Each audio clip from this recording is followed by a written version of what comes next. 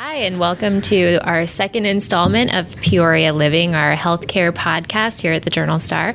I'm Laura Nightingale, health and lifestyles reporter, and I'm joined by Justin Dwyer, who is a sanitarian with the Peoria City County Health Department. Justin, thanks for joining us this morning. Happy to be here. So tell me what your job is as a sanitarian. My job as a sanitarian is commonly known as a restaurant inspector or health inspector. My job is to go in to restaurants and kind of look and check the general food safety and enforce any of the food code ordinance or state codes. Yeah, so most of us are familiar with those inspections, the letter grades, and how those play out for in the public sector. So tell me a little bit about your training and what qualifies you to do a restaurant inspection. So I have a bachelor's degree with 30 hours of or more than 30 hours of biological sciences, which is required by the state of Illinois. Once I was hired into the health department, I spent a little over 3 months on-the-job training with other sanitarians in doing inspections, reading the code, and receiving all the training that I needed in order to do this job. So give me a little bit more insight into to that process. Walk me through a little bit of when you go into an inspection, you go into a restaurant, what do you do and what are you looking for? So I'm looking for general cleanliness. I want to make sure that proper sanitation is happening. Things are being cleaned properly. The dish machine is functioning properly. Employees are washing their hands. They have clean clothing on. There's no rodents or anything or pests. Basically, just like I said, enforcing the food code and making sure the public's going to be safe. And you have what kind of information specifically are you looking for in terms of the guidelines? You have like a checklist, and you're marking that down, and that is what determines the score, like on a point system. Yeah. So currently we have it's a 45. It's 45 numbers on an inspection form, and it's a total of 100 points, minor violations and critical violations. And basically we're just kind of looking through that and verifying that the establishment is following everything properly. Yeah. So when you say minor and critical violations, obviously that's a very important distinction. Mm-hmm. So give me some idea, what are some of the minor violations? What are examples of those, and how common are those kind of minor infractions? Minor violations might be anything from, the walk-in cooler seal is damaged, needs to be replaced, some cracked floor tiles, basic maintenance issues that just need to be addressed. Leaky faucets, stuff like that. Leaky faucets, and then cleanliness, some of the cleanliness is on there, cutting boards may be soiled, or a knife that didn't get cleaned all the way and was put back, utensils, things of that nature. And so are those kind of things generally common? Do you see that a lot in those sort of restaurants? Or what are the sort of violations that you do see a lot? Minor violations, cracked tiles, maintenance I would say is the big one. I'll see a lot of those. And then just general cleaning, things that are forgotten, the corner of the floor that has some debris buildup in it, or, a cooler seal that needs to be wiped down because there's some debris buildup on it. Undersides of tables and things like that, things that, kind of out of sight, out of mind. Mm-hmm. Mm-hmm. And then critical infractions, what do those look like? And then why are they classified as critical? So criticals, the reason we refer to them as criticals is they're essentially risk factors for people becoming ill. And, the things you would see would be, for example, like improper hand washing or not hand washing at all, not having a proper concentration of sanitizer water, which we use to wipe tables down to slow or kill off bacteria growth, temperatures, items being stored improperly, like raw product over ready to eat that might leak down and then, contaminate, and then people become ill. Mm-hmm. Mm-hmm. Yeah, that obviously being the main concern when we talk from a public safety and a public health perspective is our customers at risk of of getting sick.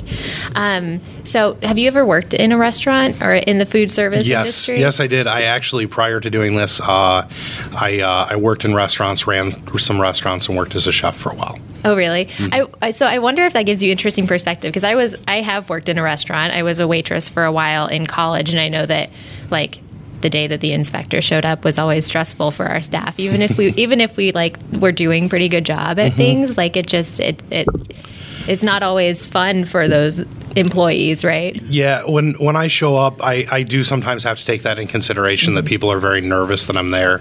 I try and say hello to everyone. I try and have conversations with people, try and put people at ease to do what they would normally do.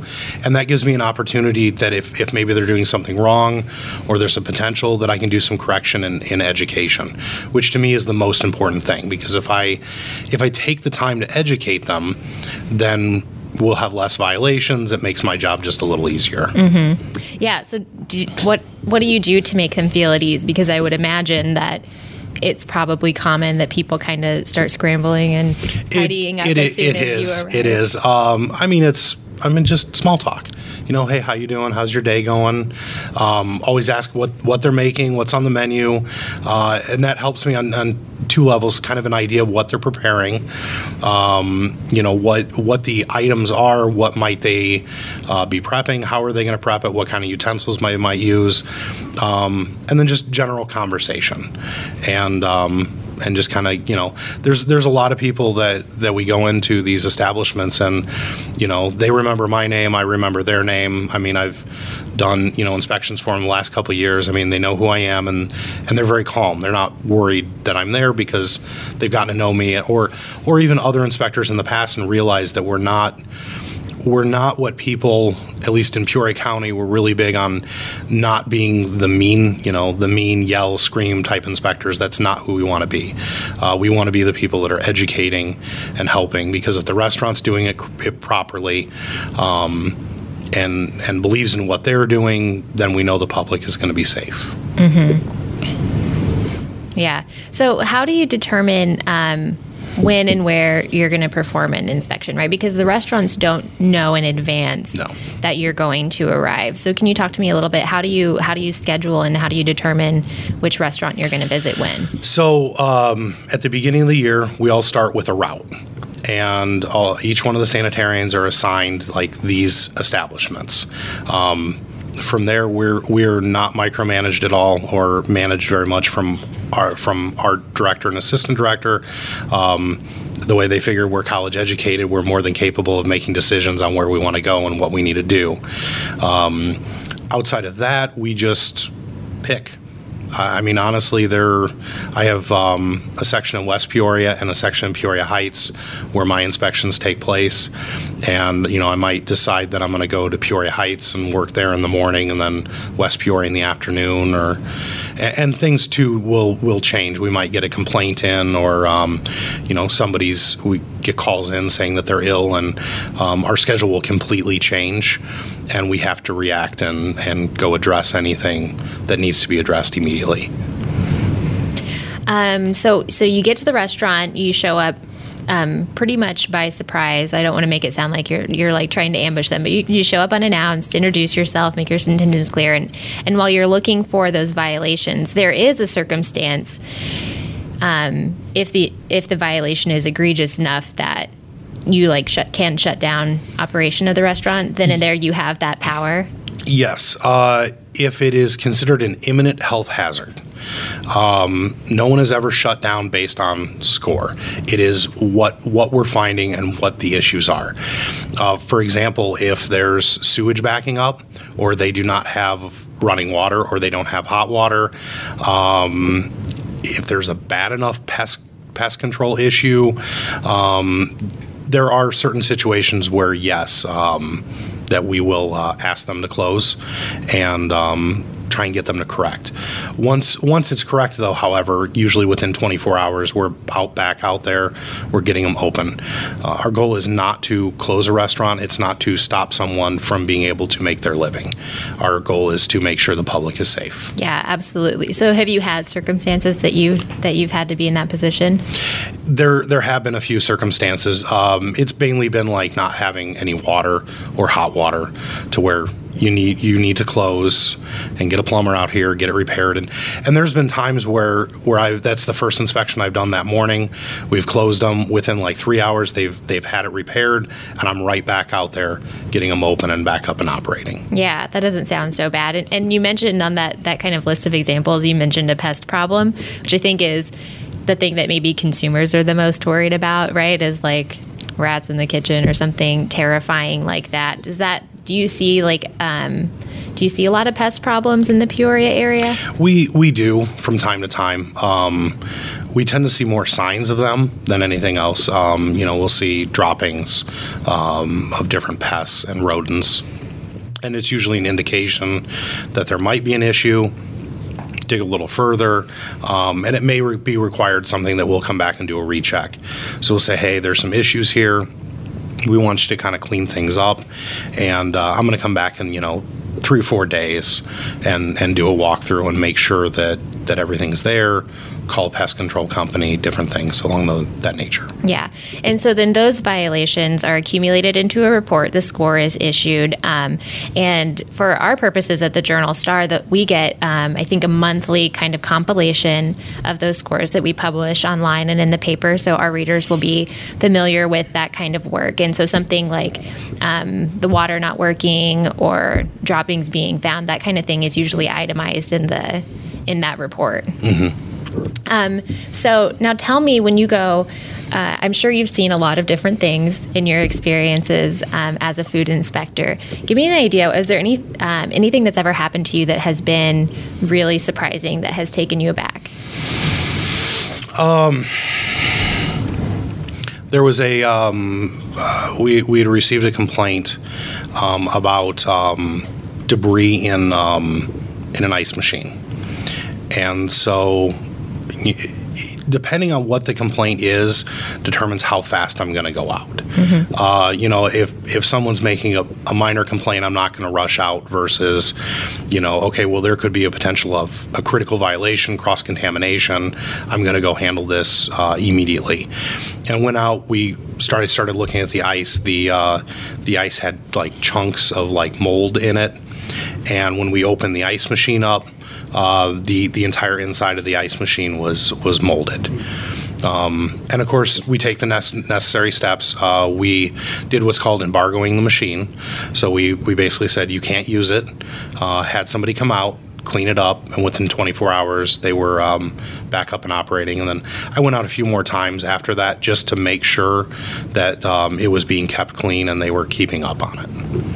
Yeah, I mean, we weren't going to let you get out of this interview without telling at least one gross out story for us. And that is startling. That kind of makes my skin crawl a little bit to think about that.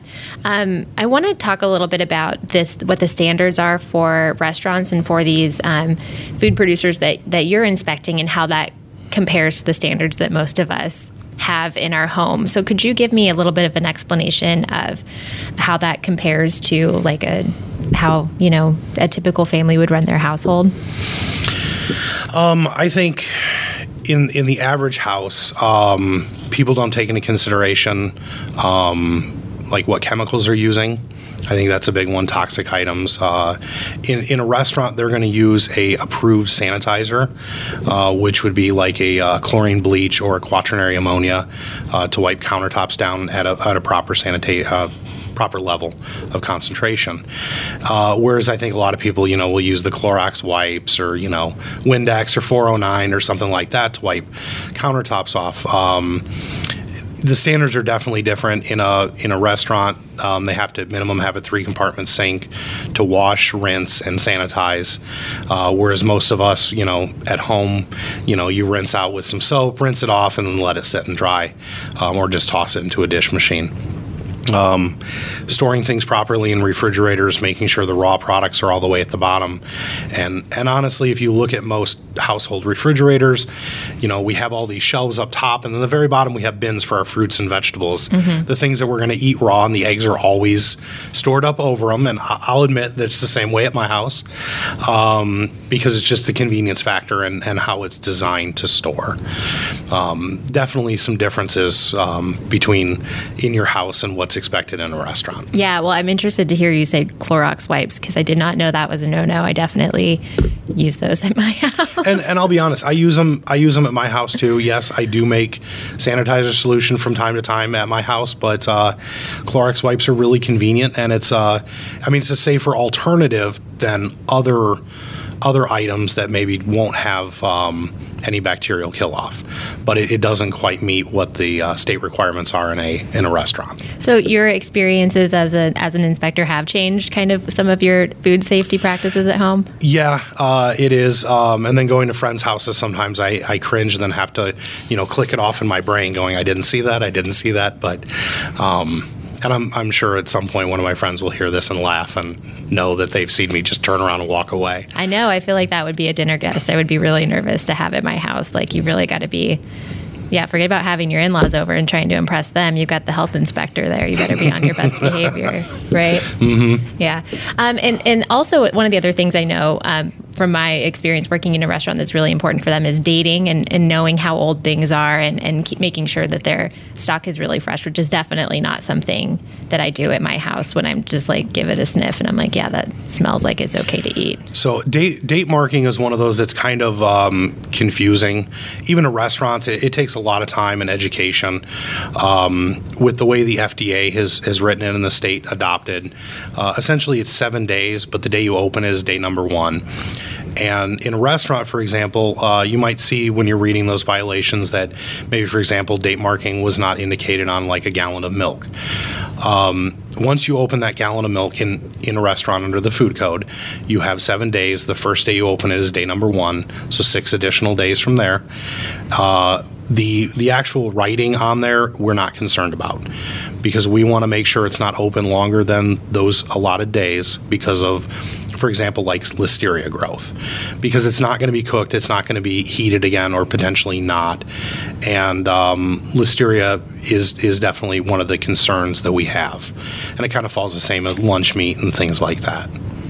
Yeah, that makes sense. And I guess I'll just offer a disclaimer as well, since I kind of made that confession about not dating things in my fridge, that I think that kind of thing is not, it's a different standard that most of us have for what we would be willing to feed ourselves versus what we would be willing to feed a guest or a consumer in a restaurant. At home, the sniff test is acceptable to a lot of people, but not in a restaurant. Yeah, thankfully.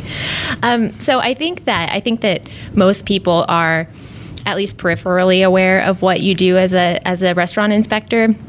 They understand kind of how the grades work and the coding system. But what do you think? What kind of questions do you get from people, or what would you like people to understand about your job as an inspector, and how it relates to cleanliness? I would say the number one part of my job is education, and if I can educate someone on how to properly clean, sanitize, maintain, understand date marking and storage of toxic items, that side of the education side is more important than anything. And I truly believe that if all I did was walk into an establishment and said, okay, well, here are your violations, here are your scores, and walked right back out, no one learned anything. They might understand, okay, I can't do this, but then they might turn around and do something that's like that would still be the same violation, but they never realized it was a violation. And that's why I really come back around to education and the most important thing that we do. If we can educate people, then, like I said, the scores come up. They understand. And there's always going to be mistakes. There will always be bad days. It just happens. No one is perfect. Everyone is human. And same with inspectors. I mean, we're not going to see everything, and as we change out, what the previous inspector didn't see, I might see differently, even though we try to be as standardized as possible. And the same across the board, we may just not see see that violation, but the next time it is seen. And I know sometimes owners can get upset about that because, well, no one marked it last time. Well, I apologize. Maybe we didn't see it, but it's now time to get it addressed and taken care of. Yeah, I think that's so interesting because I think that a lot of times consumers, right, we think of health inspectors as being there on behalf of the public. Like, you're there to look out for us and hold the restaurants accountable. And certainly that's an important part of it. But kind of what you're saying is that also an important part of it is to be there on behalf of the restaurant and be a partner for the people that are working in the kitchen and running the establishment. And there are a lot of establishments that they're actually happy to see us. We say, hey, these are the issues. They'll address it immediately. Most of even the minor violations, if they can take care of them right then and there, they will. They look at it as we're a different set of eyes that are not seeing the same place over and over, day in, day out. Some of these establishments, I may be in a total of 8 hours an entire year, and they're working 12 to 15 hours every day at the establishment. So my contact time is a lot less, and I need to make the most of it, which, once again, back to the education part of informing them. Yeah, well, a lot of those restaurants are really proud of their inspections. You guys do give a fair amount of perfect scores and good scores. I know that's how when we publish them, they're always kind of separating that these are the people that got perfect scores and these are the people that got in different scoring categories. So a lot of the restaurants, it doesn't surprise me to hear that they would be happy to see you because it's kind of an opportunity for them to show off that they are following all of the rules. I do have a few places that they won't even ask me what the violations were. They'd ask me if they get free advertising. Because it's published that they get 100. I know from my point of view, though, places really, they work very hard. And if they've received 100, they've earned that 100. And it's important to them. And there are places, they might wind up with a 99 because there was a little issue. They'll take care of it, and they'll be right back on top the next inspection. So we were talking a little bit about home kitchens, and I want to circle back there. So what is like the most common, do you think, food safety mistake that people make at home that you would recommend doing differently in your kitchen? To me, probably the most important thing is, I would probably say, date marking and cooking foods to proper temperatures. I think those are the two most important. Date marking, making sure that something isn't spoiling or going bad, making sure that it's wholesome and healthy food, and then making sure you're cooking things to proper temperatures, making sure your thermometer is calibrated so you know that you are getting the proper temperature. If your thermometer was brand new 5 years ago and you've never calibrated it, it's probably time to check it and see what the calibration is and make sure it's accurate. And how do you calibrate a thermometer? The easy way, now you can go on YouTube. I'm sure if any of the listeners want to see like a hands-on approach to it, you can look on YouTube certainly. But it's fairly simple. Basically, you just a heavy amount of ice in a cup and then fill with water, and then you'll set your thermometer, and your thermometer should read right around 32 degrees. Yeah, sounds easy enough. It is. Something that I'm going to do tonight with my meat thermometer at home. So when you're cooking at home, do you usually use a thermometer? Yes. And when we talk temperatures, we're talking pretty much meats with that. Other things that you cook, produce and things like that, aren't as important. Yeah, and actually, even going from raw meats, some of the red meats are a little different. People like to have those undercooked. Making sure your pork and chicken is properly cooked. But I would say even a bigger item is making sure that you're reheating foods properly. Because one of the things you go to a restaurant and you bring take home and you just toss it in the cooler, maybe it's still, or the refrigerator, and you make sure that it's still, or it might still be a little warm. There's a potential for that bacteria growth, and you want to make sure that you're actually reheating to at least 165 degrees. Yeah, well, I want you to explain why that's so important, because at a low temperature, bacteria growth, like when something's in your fridge and kept at the proper temperature, bacteria growth is kind of kept in check at a low temperature, and at a high temperature, when something's cooked properly, it's in check. Is that medium area, that in between, that's kind of a risk? Could you explain sort of like the science and the risk behind that? So it's actually considered the temperature danger zone, and it's anything above 41 degrees or below 135 degrees. That's the prime area for bacteria to growth, or for bacterial growth. Mainly that 70 to 135 degrees is when bacteria really like to grow. And so making sure you're getting foods to a proper temperature ensures any growth that might be on there is going to slow, stop, or even a potential kill for anything that could have grown on that food. So you're at risk of hitting that bacteria, that temperature danger zone, like if you're defrosting something that's not in the fridge. Yes. I know is one of the risks, one of the things that people do at home, which is like to defrost things on the counter or in the sink. That would be a no-no set the bag of chicken outside and on the counter and just let it sit there all day until it's thawed. Definitely do not recommend that in any way, shape, or form.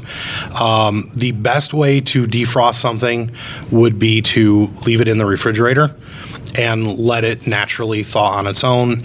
If you really need to get it thawed, put it in your sink with cold running water over it.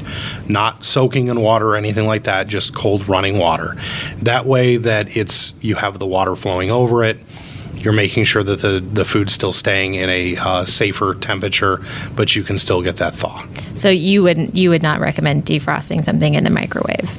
You can do it as a part of the cooking process. If you are going to do that, make sure that you're not defrosting it in the microwave and throwing it back in the refrigerator.